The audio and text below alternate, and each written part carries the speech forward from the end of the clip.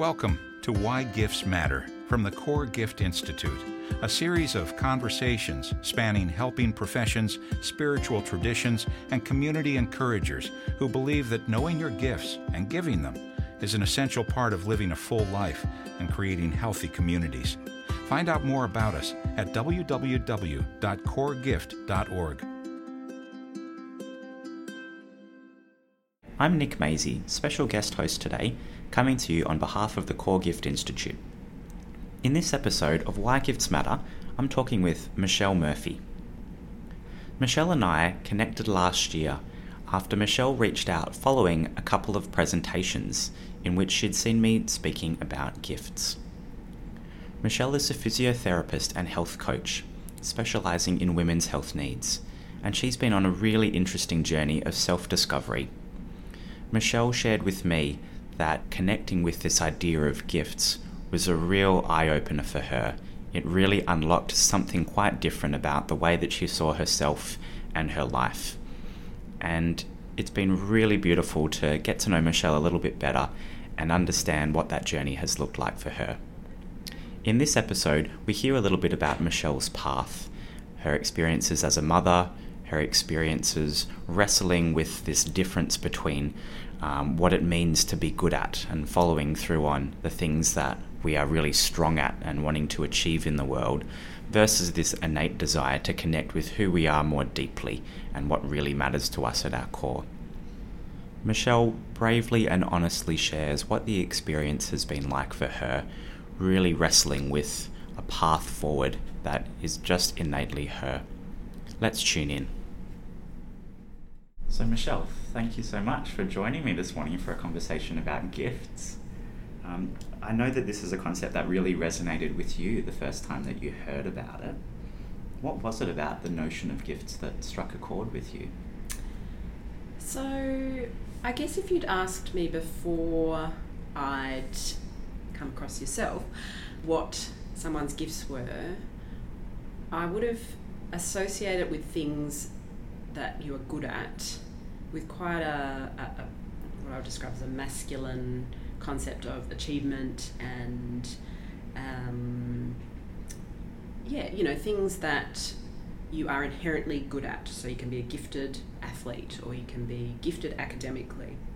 And certainly I was driven through my childhood and my educational years to achieve, and so I strove very hard at school to get good grades, not really for any other goal other than it was good to get good grades because I was academically gifted. I pursued swimming because I was good at it. When I finished high school, I remember looking through the university job options and thinking, right, well, I'm going to aim for a good grade, so I'm going to only look at the options that are the top course options, so the hardest ones to get into. So I remember looking at vet, medicine, physio, and something else, law, I think. And I thought, no, physio, it did resonate with me because I am a people person, and so that, it still tells me something about, I guess, what my gifts are. But I didn't really think, what do I actually really love doing? It was really more around, what am I good at? This is what I'm going to pursue. So I think in hindsight, when I look back, my issues with this perception of gifts is it doesn't really allow for the softer, more beautiful gifts that I think the world desperately needs today. It's productivity, achievement, expansion focused. And there was something inside me that was definitely not particularly happy with that view. I'd gone through a career, I'd really climbed the ranks in terms of what was achievable at the job I was at, gotten into middle management, and that was a great experience, but I was like, this is actually not really doing it for me, but where else do I go from here? Where else do I climb? I took on a master's degree, which actually not even in hindsight at the time, I hated it. It was so not what I wanted to do, but I was like, this will be good. I'll get this under my belt, and it'll be a fantastic achievement. And don't get me wrong, I learned a lot from it, but I really did not enjoy it. But ironically, it was at my Masters by Research graduation ceremony where I saw you speak, and it was. I actually missed my undergraduate graduation ceremony because I was so burnt out after 4th year of physio that I booked a flight for I think it was the day after my exams finished, and I took off to the US for 6 months. I'm like, I don't even care if I've passed. I don't care about the graduation ceremony. I just got to go out and ski, and that's what I did, and travelled around the US for 6 months. Came back and managed to, work part-time because I was so burnt out from my efforts at uni. But anyway, so my graduation ceremony, I thought I should go. This will be nice. I'm more of a headspace to appreciate this ceremony. So I went along. It was really nice. It was really inspirational. We had fireworks, and you spoke about your work, and it really struck a chord. I was like, wow, that's a whole different outlook and a whole different pathway, and look at the success you have achieved with a more inclusive, softer is the word I'd like to use, approach to life and career.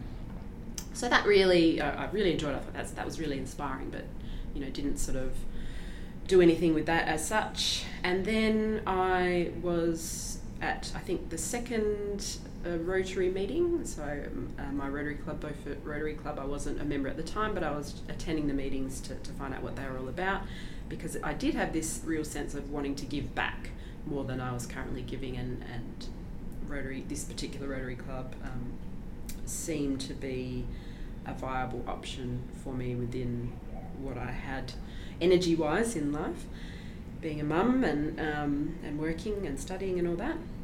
So you were one of the guest speakers at I think the second meeting that I attended, and there you really delved more into, is it the Winston Churchill Scholarship, is that? The Westpac Fellowship Westpac was where Fellowship? I first connected with this concept really more deeply. Yes, and you spoke about gifts in a way that was a real aha moment for me. It was a real light bulb going off, which is interesting in hindsight. But so you spoke about gifts as being things that you are inherently good at. No. Well, I should let you define it, but I remember thinking you don't have to be good at it was more the theme that I got from it. You don't have to be good at it. It's things that you resonate with, that you love, that give you joy, that give you a sense of inclusivity, that connect you with other people. But you don't have to be good at them. It's not about achieving and striving. Oh my goodness. And you invited us to go away and consider what are your gifts. So I really did, and I remember asking you at that meeting, what are your gifts? And you looked at me and you said, my gift is making people feel worthy. And I was like, wow, that is your gift. Because in that moment I felt worthy, absolutely. So I did. I went away and reflected on what are my gifts, and I really thought back through my childhood, and some common themes arose. So I've always been really passionate about getting people together for positive connection. So I used to create clubs, and invite all these people to join. I had so many clubs, and no one else in my class was creating clubs, just to get people together and do stuff. And what were some of these clubs? Oh gosh. So I don't even really know. There was nothing really specific, but it was just about getting together and we'd have meetings, and we had a clubhouse, and I'm not sure we had any specific goals. Oh, there was a specific goal. One, we were going to plant trees. That's right. There was a dry, desolate oval outside our school, and I thought we could plant trees there. That's right. And so we had to get council approval, and we went around and collected rubbish and asked the neighbours to donate, 10 cents a bag of rubbish. And we ended up with a few bucks. And I remember our parents taking us down to the council to get approval to buy trees and plant them in the oval. So stuff like that, which I think I was sort of 9 or 10. So I've always really enjoyed that. And then, more recently I created this sort of like a book club, but I call it the School of Life. So just a group of friends, and we had to pick a theme or a topic and get together, and similar to book club, a lot of it was just about catching up and drinking wine. But, the topics were really beautiful, far-ranging. So, for example, addiction, should we change Australia Day, wine, so really broad range of topics, but that person was tasked with doing some research, coming up with some articles or some books or some YouTube videos for us to watch, and we'd get together and chat about them. And so this, when I reflected on this gift, it sort of gave me this inspiration that I really wanted to tie in my work as a physio and this passion for women's health specifically, and create some beautiful events where we could bring women together and, I guess, explore their gifts. So I actually got you, obviously, to run one of the events with me, which was a gift exploration exercise, because I was just like, wow, this has really had a big impact on me. I want to share this concept with other people. But I think for me, the whole idea of our gifts is it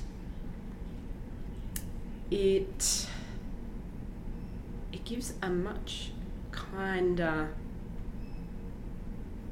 look at ourselves and the way we approach the world. So I think if you only look at your gifts in terms of that striving, achievement, things I'm good at, then when you don't achieve or there's some stumbling block, you can become quite self-critical. Why can't I stay motivated to do this? I'm not good enough. Why do I always stuff this up? There's sort of that self-talk comes in, and I sort of notice this for myself. Whereas when you look at it from a softer approach, it's just a more kind perception of yourself. So this is one example that I was thinking of. So I think, I perceive myself to have a gift of loving my children fiercely, which I can put my hand on my heart and say with absolute certainty that is a gift I have. And I'm not a perfect mother, I know that, but no mother is. But when you try to strive for perfection, that's when the guilt kicks in. I'm not there enough, I don't do enough. Whereas when you look at it from that perspective, maybe that's true, but I love them fiercely. That is a gift that I can put my hand on my heart and say, that is true. And that's so much kinder and more constructive, because the guilt just backfires. It has no positive effects. It just makes you feel worse about your so-called flaws and mistakes. Whereas if you come back to, yes, I didn't do a perfect job today, but I know that I love them fiercely and they know that, then you can go to sleep at night knowing that, at least. So that's a very long answer to your question. I think it's such a thoughtful answer, and there's obviously so much reflection that you've been doing throughout that whole process. I think it's really lovely hearing your journey of exploration. Yes, there's been, we go through many phases in our life, but I truly believe, the transformation to parenthood is one of the most dramatic, and for me it really just shifted my perspective enormously, mainly because I went through a period of quite significant anxiety after I had my son, and it really just made me think, what's going on? Like, I am really struggling. Why? And that self-reflection, and then the universe kind of throws people and experiences in your path that I do believe that you're meant to come across if you're open to it, if you're open to seeing the messages, and that just links you in with other experiences, and suddenly you're like, wow, beautiful. there's a real theme that I could hear through your story about this wrestle between what am I good at and who am I and what am I more deeply drawn to do. And it sounded like it was the what am I good at influences that had been really strong in perhaps shaping you before you got to a certain point. I can certainly relate to that, as I'm sure so many people can. What do you think it is about the way that we live that really puts so much emphasis on what are you good at, and what leads us to be living our lives with that focus? Yeah, well, this is very deep, isn't it? But I think it's capitalism. If you want to go really big, it's that myth of eternal expansion, that strive. And I think, I believe that we have, existed in a very masculine, patriarchal society in the Western world in particular for a very long time, which values achievement and striving and you can pull yourself up by your bootstraps and get on with it kind of mentality, which has its merits, don't get me wrong, but I think it has and I think for women it's a unique issue as well, in that certainly I was raised to believe that the sky's the limit. I can do anything if I work hard enough and if I try hard enough and I strive hard enough. And my parents didn't put a great deal of pressure on me, but I always knew that I wanted to do really well in the world, and my view of that was very much based on striving, achievement, working hard, and that to make good money and to have a good career were sort of the ultimate goals. And you get married and you buy a house, but for me it was always academic sort of career. It was very, very, very inbuilt in me, and I'm trying to think back, but I always had that in me, that drive at school to do well. And I think it's time to perhaps relook at the way we structure our education systems, perhaps. I would love, because I look at my son, he's just starting kindy, and I'm one of the most overeducated people that I know in terms of degrees, and I do love to learn but when I think for my son, I don't care. Well, not that I don't care, but I know he's going to learn to read and write and all the academic things, and I'm fortunate, he doesn't have any learning disabilities. He's going to be fine. So I kind of just put that in one compartment. But what I really care about is the soft skills, and to try to nurture that in him. And I hope that is part of his school education. Obviously, that's such a big role that us as his parents play, and the other caregiving people in his life. But those are the things that are really important to me, that he has empathy, and that he values diversity, and that he does what he loves, not just what he thinks he should do. And so I think that's a reflection of my own life and my own education in wanting that for him.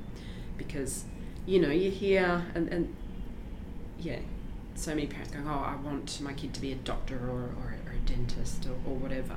And I don't care at all what he wants to do. I don't even care if he doesn't want to go to uni, but I just want him to do what he wants to do and pursue his dreams, as long as he tries and and has some passion. And obviously I'm not going to be too chuffed if he just wants to game in his bedroom all day, but unless he creates some amazing game, and then, no. But I guess my point is that I ironically review my education, and although I do value it, I hope that my son takes a bit of a different path. And I think some of that would need to come from some really big structural changes in the way we run the world, because America, I guess, is our key role model for Western capitalism. Is, well, they're in a state of bother at the moment, aren't they? But I think we can't continue the way we're going and think that it is sustainable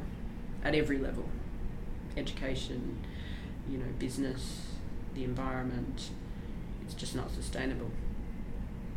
When you sit back and take that big picture perspective and look at everything that's happening in the world right now, what does that make you think about in terms of your gifts and what your contribution might look like within the context of your life? Yeah.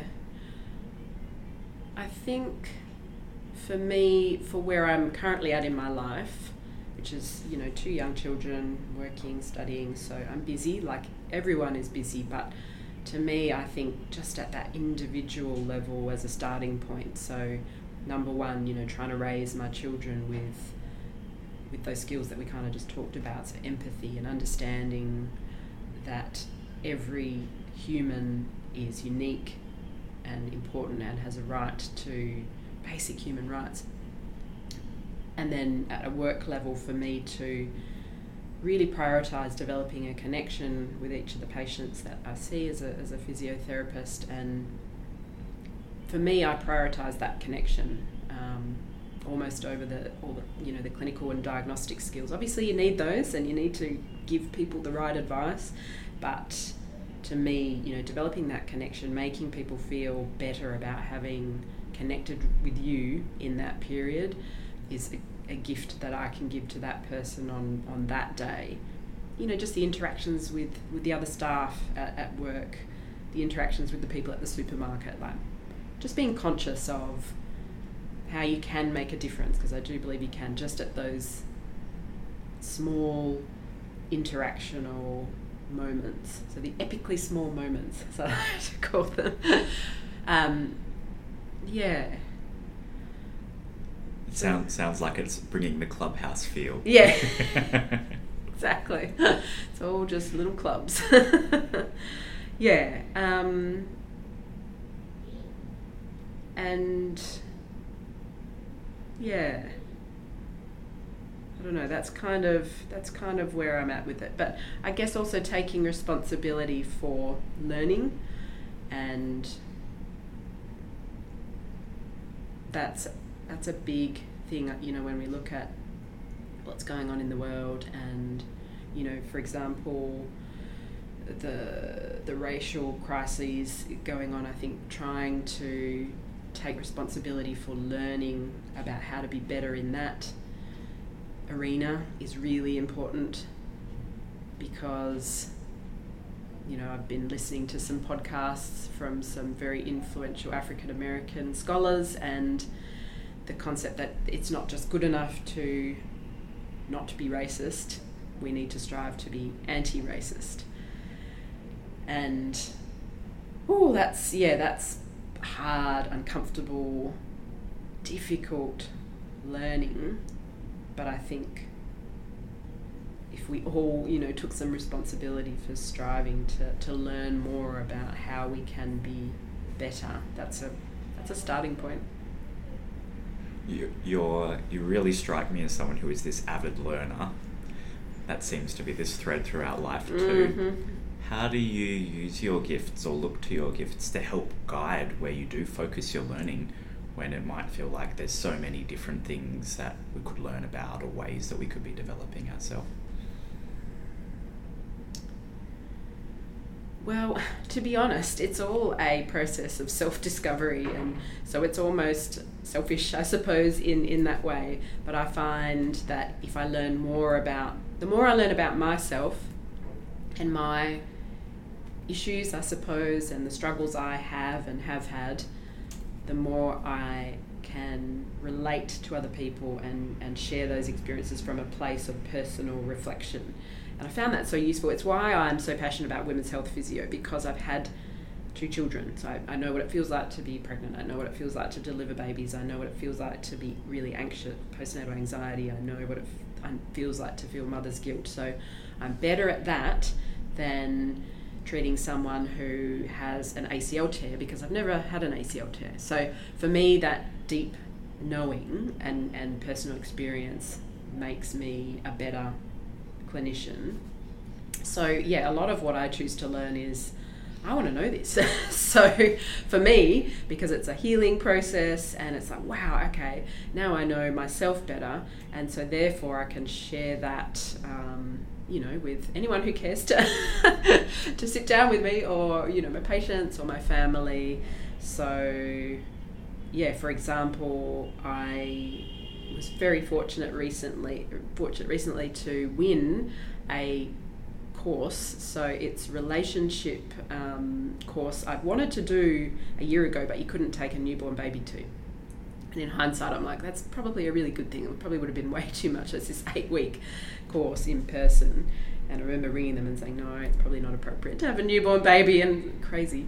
But they had an online competition a couple of months ago, just, write a Facebook post as to why you would like to attend the course. So I wrote it took me 2 minutes. I didn't overthink it. I just literally said, I wanted to do this last year.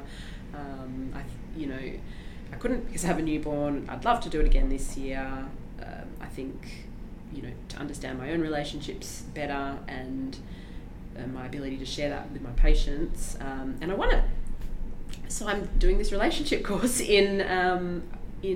starts end of September, a couple of weeks. So it's quite selfish, I suppose, in that I really want to learn about my own relationships and how I relate to my son.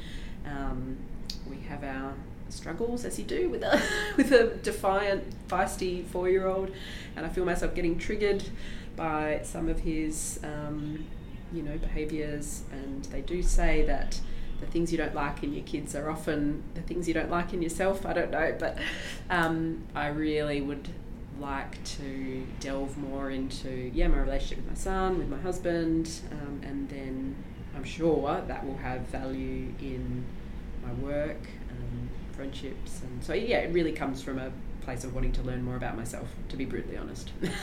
Even the women's health stuff was my own issues that I experienced after having babies, physical, mental, emotional. I was like, oh wow, there's actually a degree I can do in this. Whew, okay, I'm down. I think that makes a lot of sense, and maybe there's a real negative connotation around the word selfish, but I think when we really think about it, our gifts are very much about these little parts of us that are really connected to this ongoing journey of learning and discovery. And through that, we then find ways to share our gifts with others in ways that are mutually beneficial and enriching and healing. Yeah, so absolutely. So that makes a lot of sense. Yeah. No, it's definitely made a big difference for me. If you look back on this version of you from the past that was still very caught up in the version of you that you thought you needed to be in the world, the one that was good enough and the one that was very achievement focused, the one that was living with a lot of value on what you were good at, but knowing that there was maybe a deeper disconnect that was going on for you, what advice would you give to that past version of yourself? That really resonates with me, because I look back and I had such a facade. I was a little bit aware of it, I think. I wasn't that keen on being vulnerable or showing any struggles. I was the person that had it all together. I'm so much more authentic now and, willing to be vulnerable, and I share my love really openly with the people that I love. So I was really, I would say loosen up, like just let go of the facade, let people see you for who you are, and you're all right. So you don't need to be good at everything to be valued. You don't need to be good at everything to value yourself. Yeah, it would be, let your guard down a bit. And what might those first few steps look like when that feels really difficult and uncomfortable? Yeah, because for me it took having a baby. So, I've heard this theme a lot with patients that I work with and people that I know, that it took something really quite big to snap them out. And I would like to think there might be a way that you can make those steps without it having to take, a big illness or having a baby like that, those really big formative events. But I'm not sure because I think you can read all the information in the world and you can talk to people, but until you experience and live through things, I'm it's certainly harder. I'm not saying it's impossible. But yeah, if I think of the me before, what would it have taken?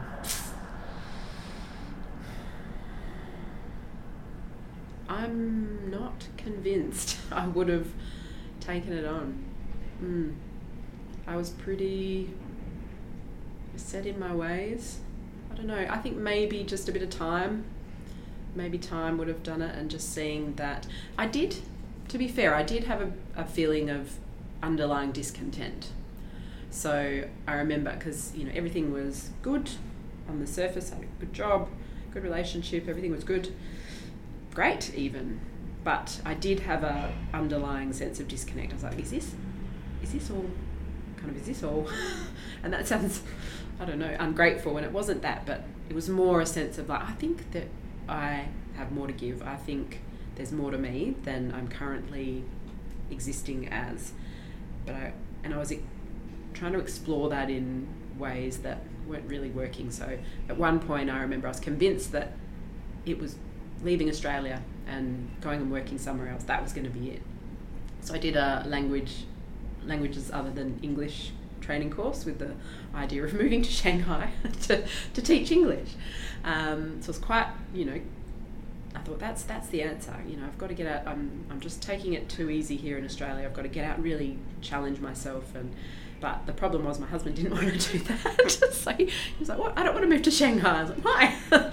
So that sort of got put on the back burner, and then it never happened. But I was definitely searching for something, and maybe if I wasn't married, maybe I would have moved to Shanghai. Maybe that would have, maybe that experience might have made me view things differently. But sounded like you were looking for something to disrupt this current state, to enable something else to come through. Yes, definitely. So that's one thing kids are good for, amongst many. But I was definitely looking for something. I don't think I even knew what it was, but I just had this underlying sense of I need something to change.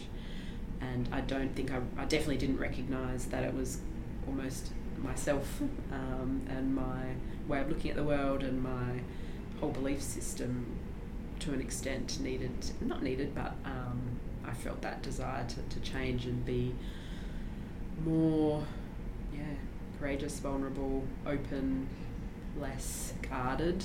I'm still guarded. That's a very much a evolving journey. I still struggle to be vulnerable, but I'm so much better at that now. And when I look back at sort of the bandwidth I was living my life in before I had my children, it was very much in a very limited bandwidth. I didn't have many major stresses, but part of that was the control. Whereas now I feel like my life's in this huge roller coaster, but the highs are higher, but the lows are so much lower. But I embrace that. I'm actually feeling all the feels so much more deeply. So I'm not sure if I would have got there. Who knows? That's maybe with time. And what about what's next for you? What does the road ahead look like?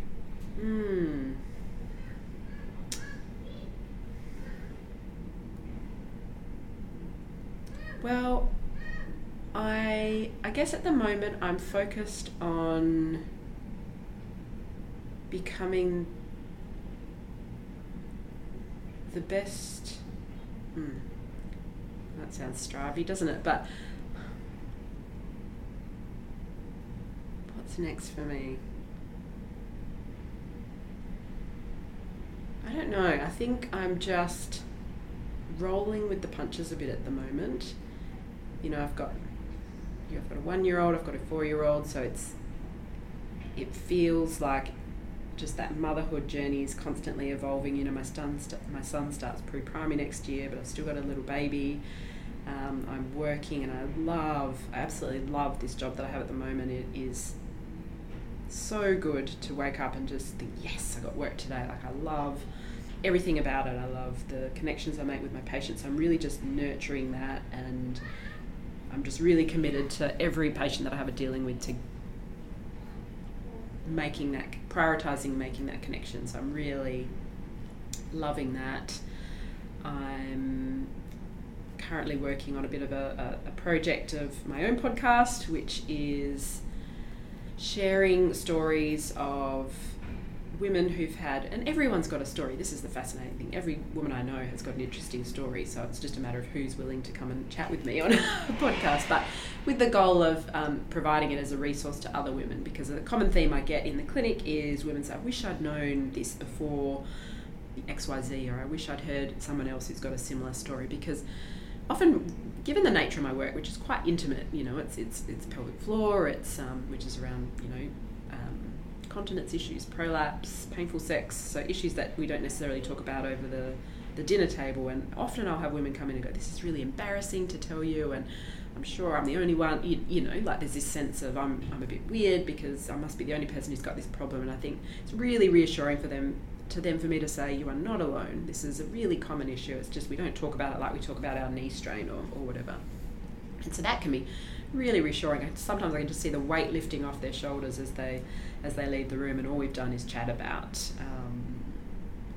their experience.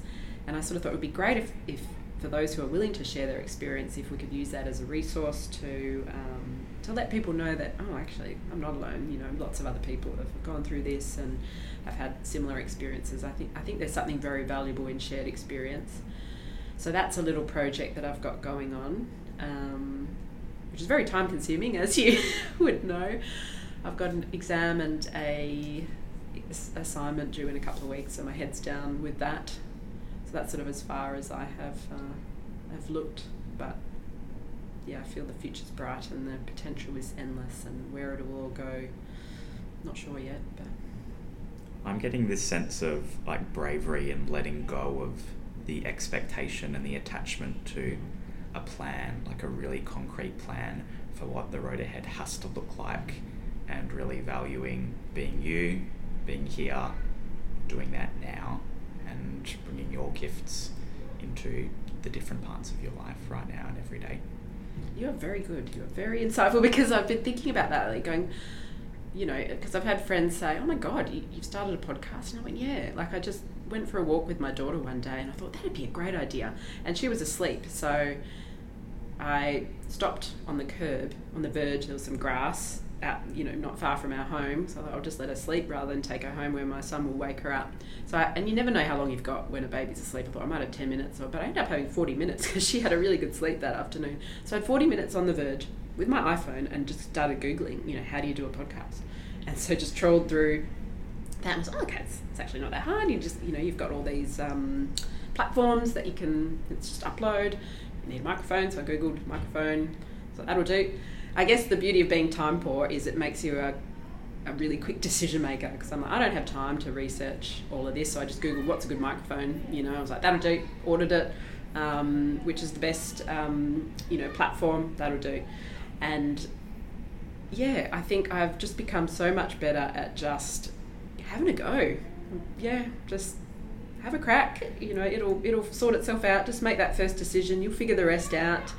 And part of that is, being time poor, but you could look at that from both angles, I suppose. But I just now am quite, good at having a crack. And I am proud of that part of me. Like, I think I no longer have that. I do still have a fear of failure, but I was really driven, I think, before over a fear of failure. So a lot of my striving was, oh my God, what if I failed this, Whereas now I'm like, oh well, just have a go. It probably won't fail, because in my experience, I haven't failed that much, and they're all, it's not like it's, that risky. It's just having a go and putting yourself out there. I think that's the biggest thing that I was sort of like, once you start to put yourself out there, you open yourself up to criticism and people saying, who are you to do this and that, and that sort of crossed my mind. But I was like, oh well. But I guess the alternative is to not live as you, and exactly. That feels like the greatest loss of all. Yes, absolutely. Yeah, to run your life based on what some internet troll might say is not the way to live, is it? But I feel quite fearless at the moment. Yeah. That's really special. Thank you. Well, you're definitely giving me that bit more fearless to take into my day ahead. Was there anything that I haven't asked you about that you wanted to share in this conversation? I guess just I would love to thank you. I think, as I've told you before, you had a really big impact on my life without meaning to, obviously, but just by doing what you do. And so I can't help but imagine, the other lives that you have helped just by sharing this simple message, which allows us to look at ourselves through a lens of kindness and almost affection, I mean, here's a prime example is my husband gets really annoyed at me because I'm terrible at glad wrapping the vegetables. Whereas, and I could, he says, why can't you do it? And I'm like, because I am focusing on other things, I'm focusing on bigger things. That's just not a priority for me. I don't waste time worrying about the little things. So that's one kind lens that I have put on myself where I could be self-critical, but that's an example that we laugh about. But no, I think this concept that you have come up with and the work that you do in the world is helping individuals, it's helping communities, it's helping humanity, and I really think it's the work that you're doing that is going to make the biggest difference in our troubled world at the moment. So I guess I just wanted to thank you from the bottom of my heart. I appreciate that so much, and it's actually really interesting for me looking back on some of those experiences that you mentioned where we first connected from my point of view, because I think about those couple of presentations and how I was wrestling with that fear even in those moments and in the lead up to them. Just this inherent need to connect with what felt so true and right for me, but still wrestling with the same things that you've talked about, really. The sense of, am I good enough to do this? Do I have the strength to do this? The expectation. So I'm so appreciative of what you've shared, and I really think that we're all in this together. Mm-hmm. My work is your work, and your work is my work. Yeah, that's a beautiful way of putting it. Thanks for your time. No worries. Thank you, Nick. Thank you for listening. To hear more podcasts, explore our gift library, or learn about our training opportunities, visit us at www.coregift.org.